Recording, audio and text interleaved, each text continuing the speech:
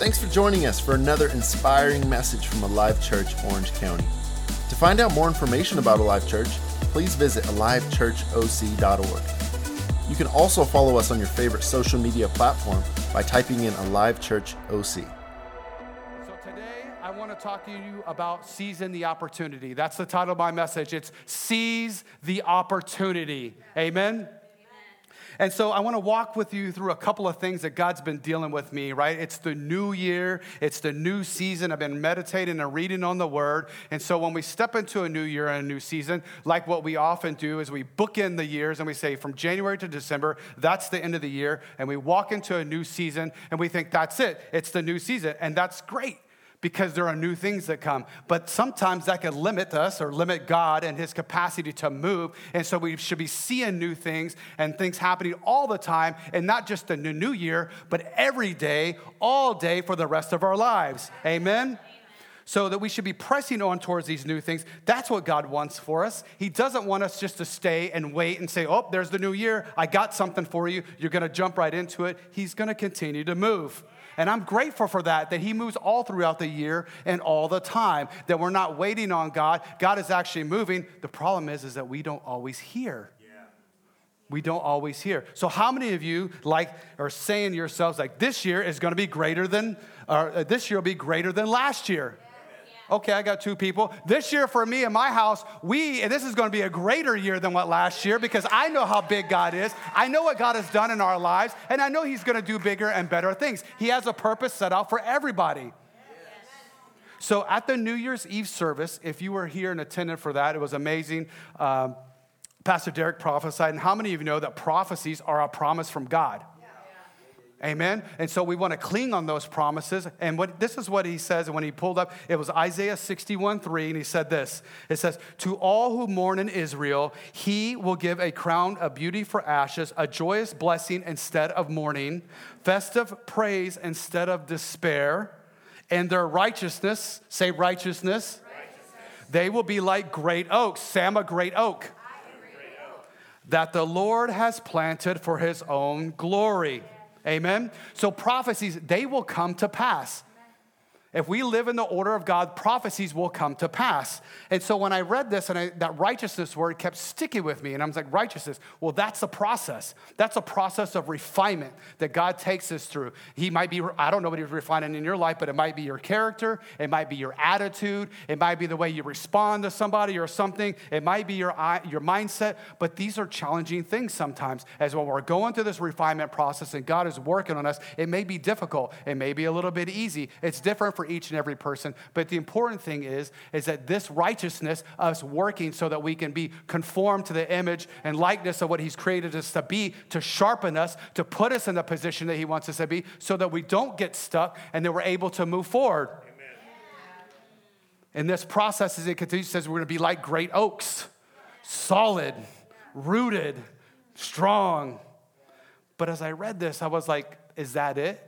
And I didn't mean that in a condescending way to God, like this is his word, right? It's going to come to pass. I'm like, oh God, don't strike me down. I'm asking a question, like, is this it? So as we're going through this refining process and we're becoming strong and rooted, like, is that it, or is there more? How many of you know that there's more from God? Yeah. Amen? So he revealed to me, and I felt like that commercial, but wait, there's more. Right? And this is true because there is more. So he led me to read a couple of more sentences down, and I get to Isaiah 61:7, and this is what it says. "Instead of shame and dishonor."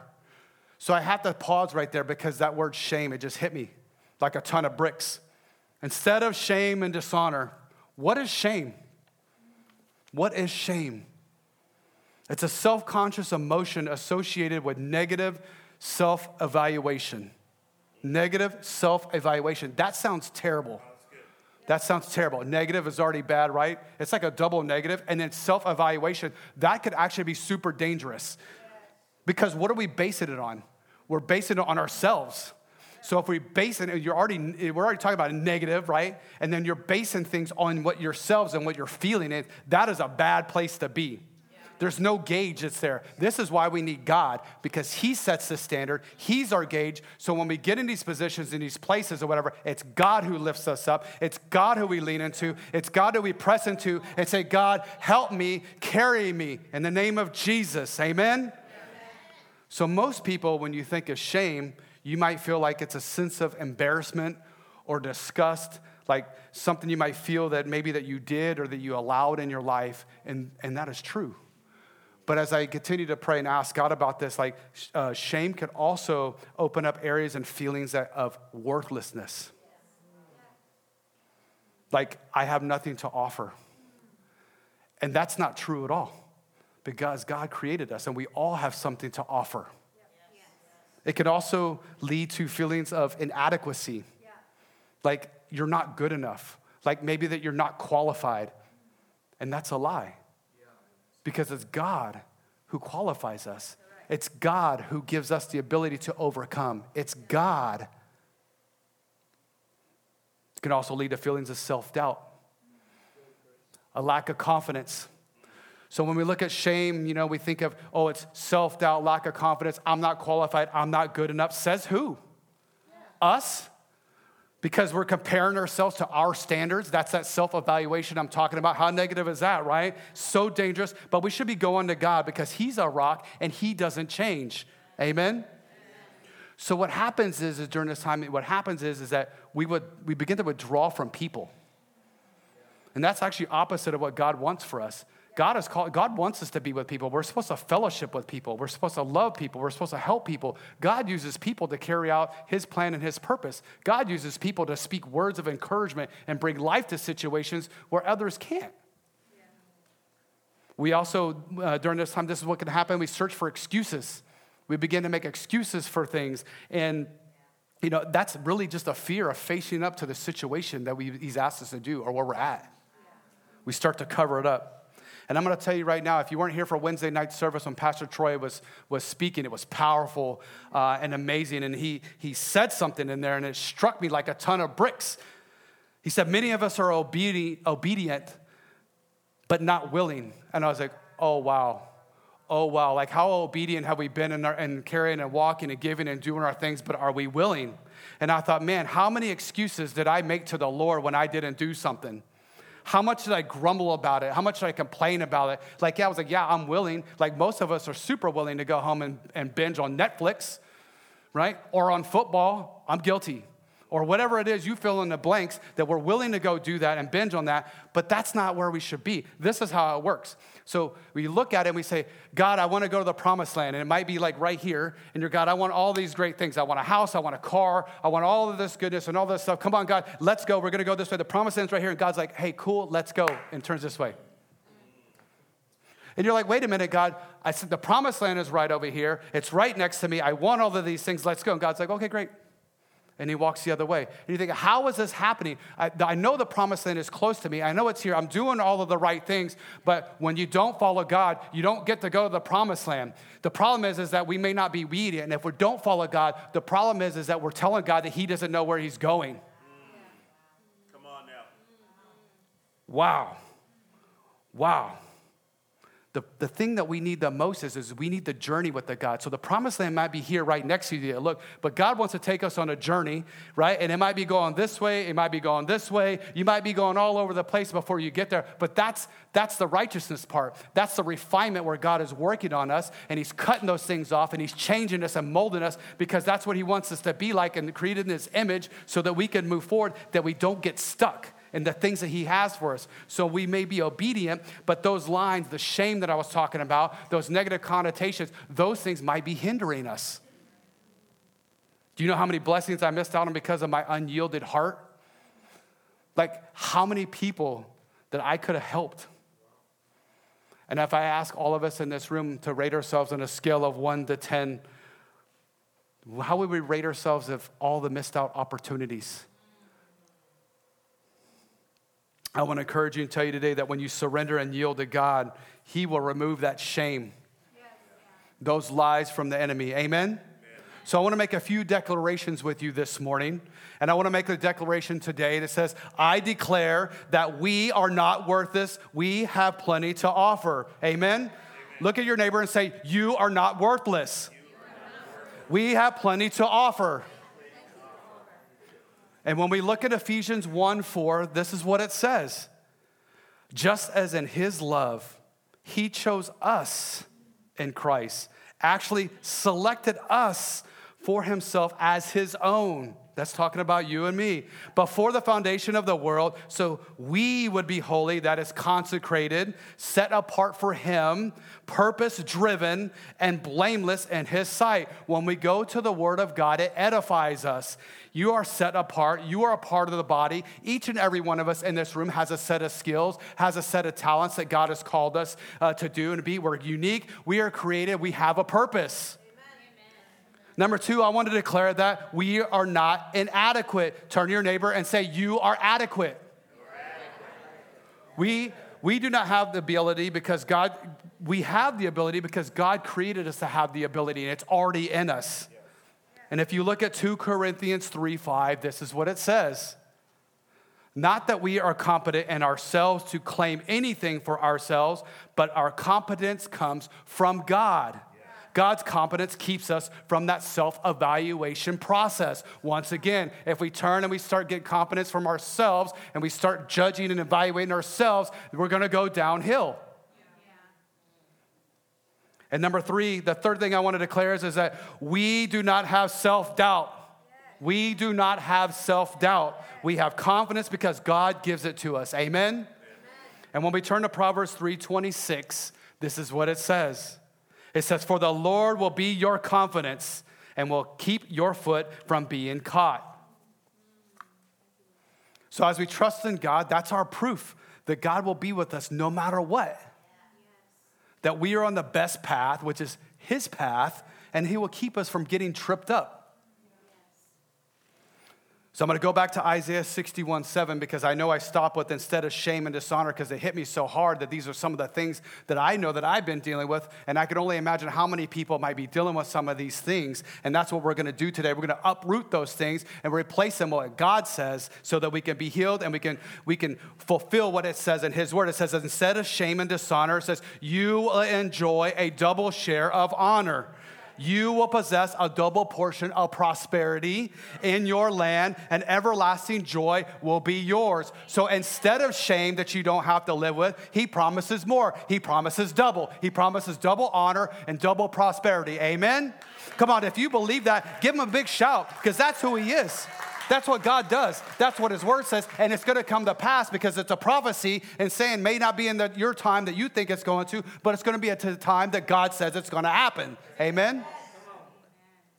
Does God honor us? Yes.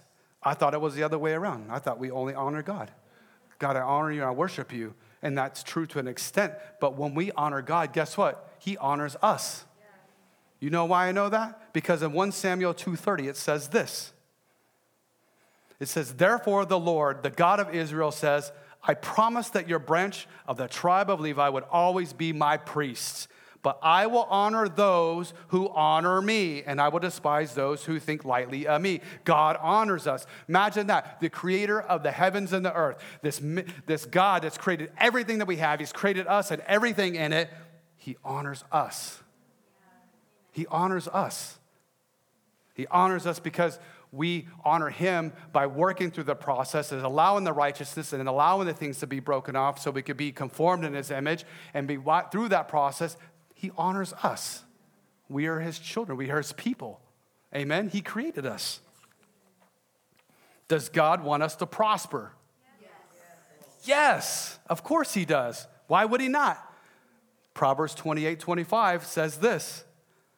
The greedy stir up conflict, but those who trust in the Lord will prosper. Amen? God has called us to live abundant lives. He's a good father. Why would he create us to live a life of despair and go through trials and things and not want to honor us or not want to prosper us and give us the abundance and the inheritance that we deserve? Of course he wants that. Why would he not? He created us. We're family. And so when we go through the refinement process, he's pruning us. It's like the trees, right? When we talk about the oak trees, or those of you that have a green thumb, when you have plants and you do things and you start trimming, you got to trim away the old dead things so new stuff can be, come out of that. So it can grow. And so through this refinement process, as God is working on us, he's trying to pull those things out, those old things like the worthlessness that that might have been said over you in the past or whatever, the inadequacy that you think that you might have or whatever, the self-doubt. He's trying to trim all of that away, cut all away so that we could grow, like his word says, to be great oaks. And great oaks, they're rooted, right? Big, deep roots planted deep into the ground so that they don't move and they don't waver when the storms come. Amen? And those of you who know about oaks, they're big and they can be ginormous. In fact, there's one that's very old. I think it's in Temecula or in the local areas, said to be over 2,000 years old. So being like great oaks or whatever, they live long lives. I want to live a long life. I don't know about you, but I want to be a great oak. The good thing about great oaks, the big great oaks they provide shade, they provide cover, they provide things for people, covering, right? We want to cover people in prayer or whatever that might be. They're sturdy.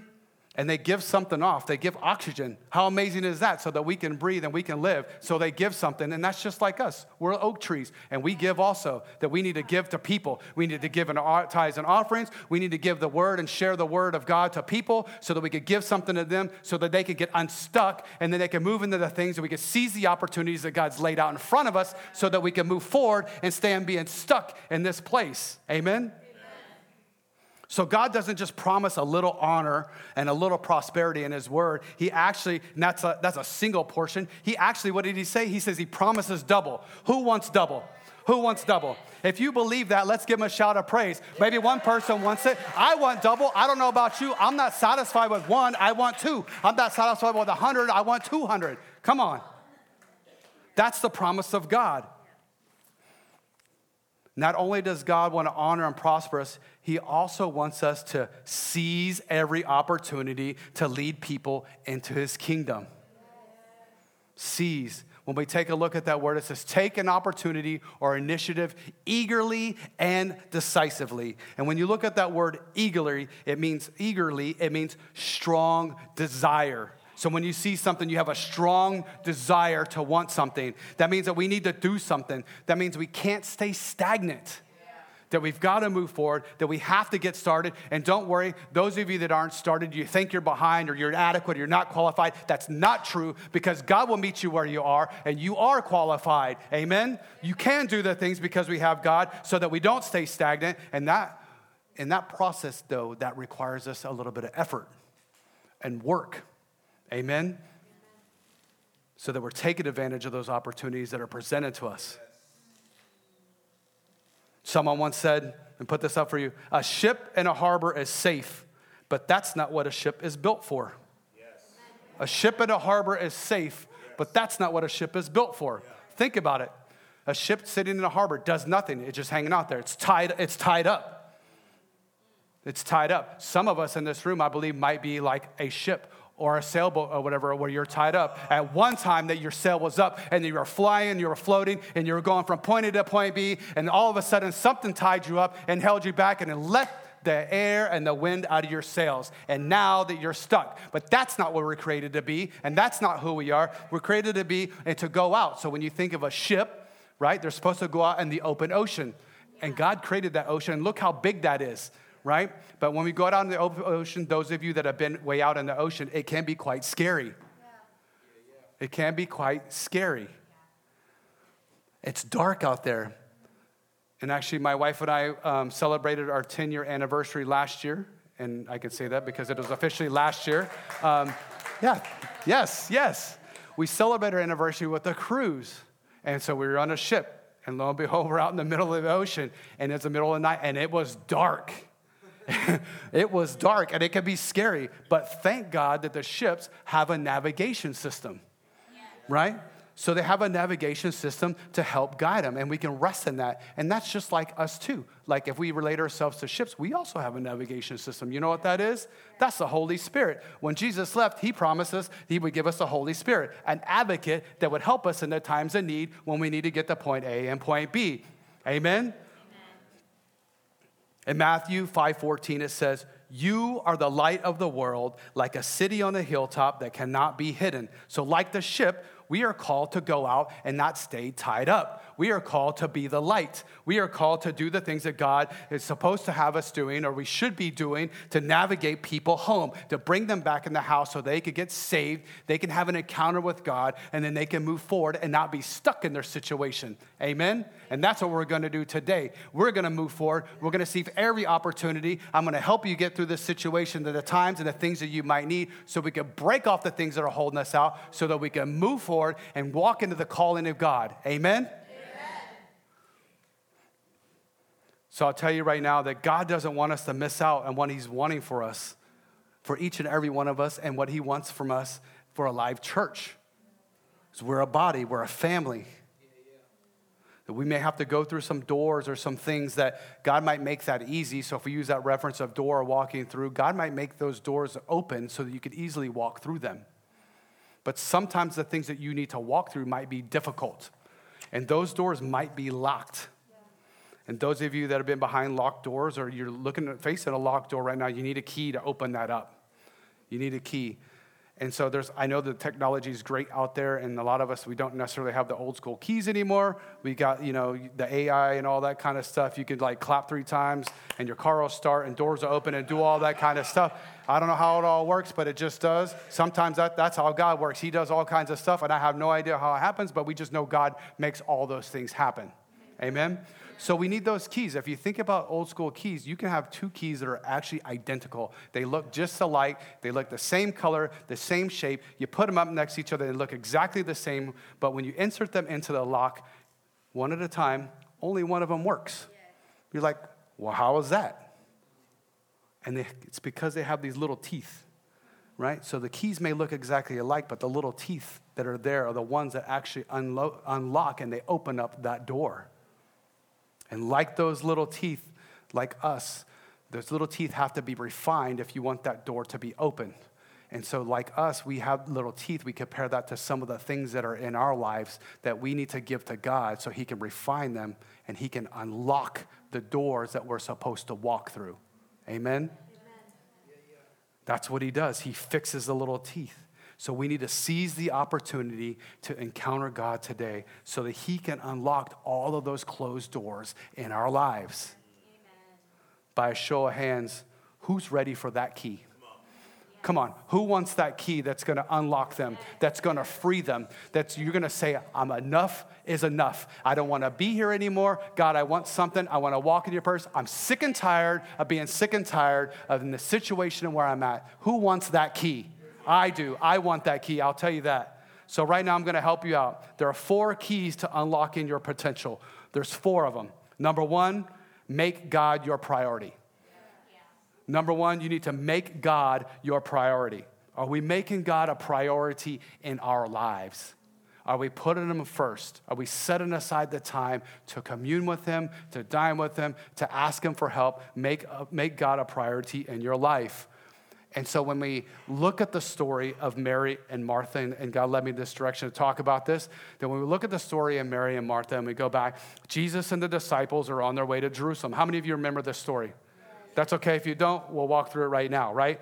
So they go, they're walking together, they're walking into Jerusalem, and they come upon this village and this house, and it's Martha's house, right? And so it's because it's her house, and like we do when we have people over to our house, we start to prepare and we start to do things, and all of a sudden you start cleaning. How many of you ever been there? You start cleaning your house because people are coming over. Boy, you're down on your hands and knees. You're scrubbing the baseboards. You're scrubbing and cleaning things you ain't never done the whole time that you lived there, right? I know I'm not the only one. So here they are. So they get to Martha's house, and she's doing like she does as a good steward, and they're welcoming them into the home, and she's, preparing a meal, and she wants everything to be right. But her sister's there with her too. So Mary is there. So Mary and Martha are there, and I'm sure that Martha is thinking, we're going to do this thing together. We're going to go. And as soon as they come into the house or whatever, Martha continues to do her chores and preparing and getting frustrated and frazzled because she's doing everything to prepare for these folks that are coming into her house. And where's Mary? Mary's over there sitting at the feet of Jesus, over there with the guests, right? So Martha's distracted, right? And she's upset, she's flustered, and she comes to Jesus. She said, hey, Like I'm doing all of this stuff over here, and my sister, she's over there like with you hanging out. Tell her to come over and help me.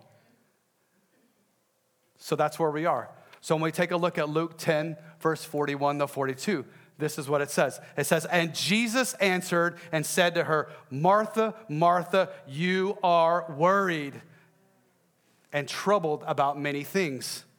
But one thing is needed, and Mary has chosen that good part. Everybody say the good part. Which will not be taken away from her. The difference between Mary and Martha is that Mary met with Jesus and Martha missed him. It says that Martha was worried. I'm going to tell you right now what worry can do to you. It will cause you to dwell on certain little things. You start to allow those thoughts to consume your mind and your lives, and all of a sudden it consumes your time. And you're like, where did my time go? You're so worried about everything. Extreme cases of worry can cause anxiety. And in the end, it'll cause you to miss out on the things that God has called you to do or where God wants to take you. And then it talks about the good part, that Mary has chosen the good part. So what's the good part? His presence. Mary chose to seize the opportunity to be in the Lord's presence. She could have gone somewhere else. She said, I'm going to be right here in the presence of the Lord who's here to listen, to learn, to commune with him, to know who he is. How many of you know when you bask in the glory and spend time with him that he will not let you go? Amen? So when we choose to spend time with God, he will actually come to you. And I put a couple of things up here for you. And in his presence, right? And in his presence, he will give you rest. He will give you rest. The Bible says in Exodus 33:14, and he said, my presence will go with you, and I will give you rest. Notice how Mary was at his feet. Martha, she was all flustered running around. Mary was resting. She was resting with the Lord. And number two, and in his presence, he will give you joy. He will give you joy when you're in his presence. Psalm 16:11 says, you will show me the path of life. In your presence is fullness of joy. At your right hand are pleasures forevermore. You can't tell me that the presence of God doesn't bring joy, because I was here during praise and worship, and we put our hands and we lifted them up in the sanctuary, and we were dancing around, and we had joy, joy, joy. Amen? And number three, and in his presence, he will give you peace. He will give you peace. He will give you rest. He will give you joy, and he will give you peace. It says in Philippians 4:6-7, don't worry about anything. Instead, pray about everything. Tell God what you need and thank him for all he has done. Then you will experience God's peace, which exceeds anything we can understand. His peace will guard your hearts and your minds as you live in Christ Jesus. That peace will guard us from self-evaluation, from that process that I was talking about that can bring you down because you start to worry, you start to compare yourselves to other people, and then all of a sudden, next thing you know, you're down here when you should be up here, because that's where God is, and that's where he wants to take you. When we spend time with God, we make him our priority. We don't have to worry or be anxious about things. We just need to rest and soak in his peace and his joy. Amen? And that's what he wants for each and every one of us. The second key to unlocking your potential is you have to be all in. You have to be all in. Number one, you have to make God your priority. But number two, you got to be all in. Are you sold out for Jesus? So if you turn and look at the story of Zacchaeus, how many of you remember the story, heard the story of Zacchaeus? And I love this story. And so Zacchaeus, he was a chief tax collector in that time. There were many jobs in that era, and he became very, very wealthy, like most of them did. But he did that by cheating people and by taking their money. And, as Jesus entered Jericho, obviously somebody was sharing the good news that the Jesus guy is coming, that he was so curious as Jesus was coming into Jericho that he had to see him. But if you know that Zacchaeus was a wee little man, like he was short and he couldn't see over the crowd. But obviously he had curiosity because, again, somebody said that Jesus was coming, that aura and that presence was going to be there, and he didn't want to miss out on that obviously he wanted to see who this guy was, and so he did something about it. The dilemma that Zacchaeus faced was that he was in was like Mary and Martha. I'm either going to meet him or I'm going to miss him. I'm either going to meet him or I'm going to miss him.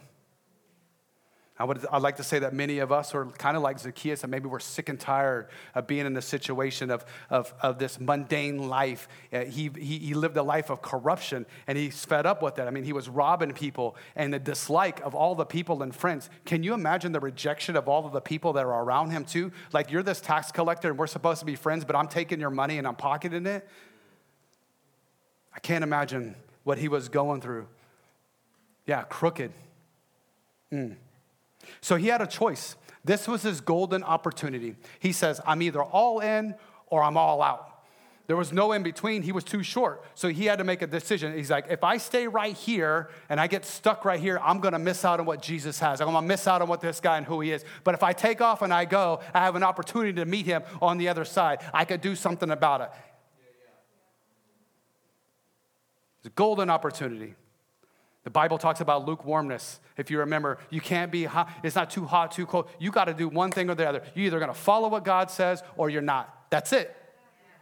And so here's Zacchaeus. The choice is clear for what Zacchaeus does in this situation. I put this up for you in Luke 19:4, and this is what it says. It says, so he ran ahead and climbed a sycamore fig tree beside the road, for Jesus was going to pass that way. Amen? He was all in. It didn't say that he walked, he ran. And not only that, he climbed a tree that he wanted so badly to meet who Jesus was and see who he was. And guess what? Because he made that decision, because he seized the opportunity, because he said, hey, I'm all in. I'm sick and tired of being where I am. I'm going to see who this guy is and what he's all about. Guess what happened?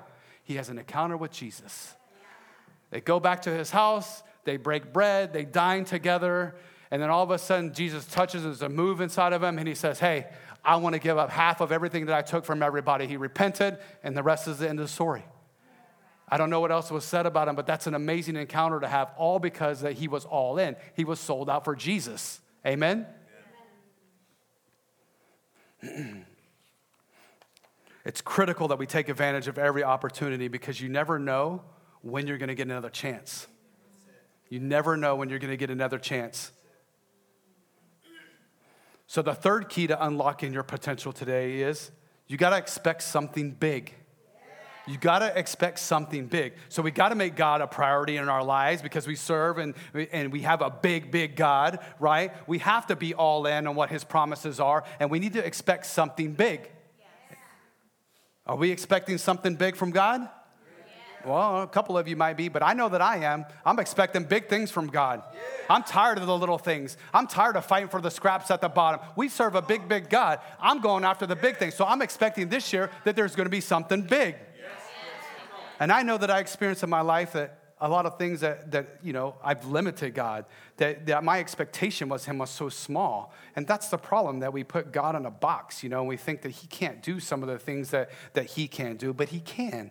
And so I'm guilty of that, probably because of faith, like a lack of faith in my life, a lack of trust and understanding who God really is, or even just a lack of not knowing the word. Remember what the word says, that we're going to get double, right? We serve a big, big God. His promises will come to pass. His double prosperity. We will prosper. We're going to live abundant lives. I'm expecting double this year. Nothing is impossible. Nothing is impossible for God. All things are possible. Amen? And that's the promise that I'm sticking to this year. So who wants to experience something big in this room? We want to experience something big, right? It's okay to clap in here. We can loosen up a little bit because God's going to do something big for you this year. And I believe that. That's everybody, right? Yes. Big. There's a great example of a story of a lame man they talk about in the Bible. So you turn to a story, and those of you know that Peter and John were heading to the temple to pray. And so when they were going to the temple, this is a known temple, a known area. The story of the lame man. The lame man was born lame at birth. And what it says is that he had to be carried to the gate all the time to be set down. And so he sits at the gate all the time. The only thing, he's lame, the only thing he can do is he can beg and he can ask for money. And so this day was no different than any other day. Here we are, that they're going to the temple, and the lame man's out there, and guess what he does? He does what he does. He asks for money. But he runs into Peter. And this is what it says in Acts 3, verse 5 and 6. It says this: the lame man looked at them eagerly, and this is what they do, expecting money. But Peter said, I do not have silver or gold for you, but I'll give you what I have. In the name of Jesus Christ of Nazareth, get up and walk. Yes. So here he is. He's at the gate. He's expecting money. And what happens? Instead of money, he received healing. Amen? Expect something big. You imagine what he could do, what kind of double portion he could get now that he was healed. It says that he was jumping, he was leaping around, he was telling everybody, they were so amazed. Imagine the amount of money and the things that he could do, the promises and the things that he can do, and not just be stuck in a situation. No, we need to expect something big for God to move. You never know what he can do, whether that's healing or whatever it may be. God is here, God is for you, God is with you. Amen? God doesn't always give us what we want, but he gives us what we need.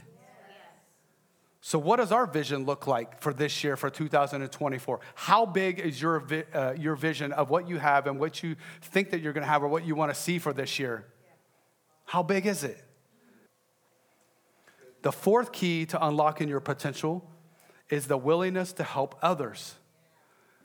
The willingness to help others, to be a servant. Number one, you got to make God a priority. Number two, you need to be all in. Number three, you got to expect something big. And number four, you have to have the willingness to help others. Yes. The willingness to help others.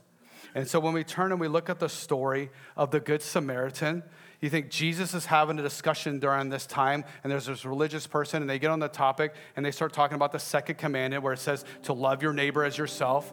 And the man, not understanding, turns to Jesus, and he's like, well, who's my neighbor? Who's my neighbor? And so Jesus goes on to tell this parable, and that's what he does. That's what he uses parables to tell his story. And he talks about a man that was beaten, that was robbed, that was left alone to die in a ditch. And in this parable, there are three people. There's the Good Samaritan, as the title is, and I'll get to that. But there's a priest and a temple assistant that are there as well. And the priest looks at the man and sees him, crosses over to the other side of the road, and just keeps on going. The temple assistant, it says that he walked up to him. So I can only imagine that he kind of walked up and sees this guy this close and turns and leaves and walks the other way. Two people, same person they saw, they leave. Two. In Luke 10:33, this is what it says. It says, then a despised Samaritan came along, and when he saw the man, he felt compassion for him. So out of three people, only one helped.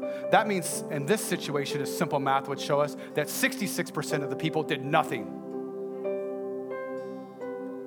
God, that grabbed me. Because what if that was a family member of yours? Would that have changed the situation? Like, will we have helped then if it was one of our family members? But we're supposed to help everybody. They are our family. We're all family. We're all family. And too many times I can tell you that I've missed opportunities to help someone. I'm no different than the priest or the temple assistant. This really hit me hard. They just walked by and had opportunities to share the good news or speak a word of encouragement to somebody, and I didn't do it. My prayer is that all of us, that we would be like the Good Samaritan, that we would actually seize the opportunity to help others, that we would be a servant of who we're called to be. Amen? That's my prayer for us. So in closing, there are 4 keys to unlocking your potential. Number 1, make God your priority. Make God your priority. Number 2, you have to be all in. Number 3, expect something big. And number 4, have the willingness to help others. Be willing to help others. Amen? Come on, I want to invite you to stand on your feet.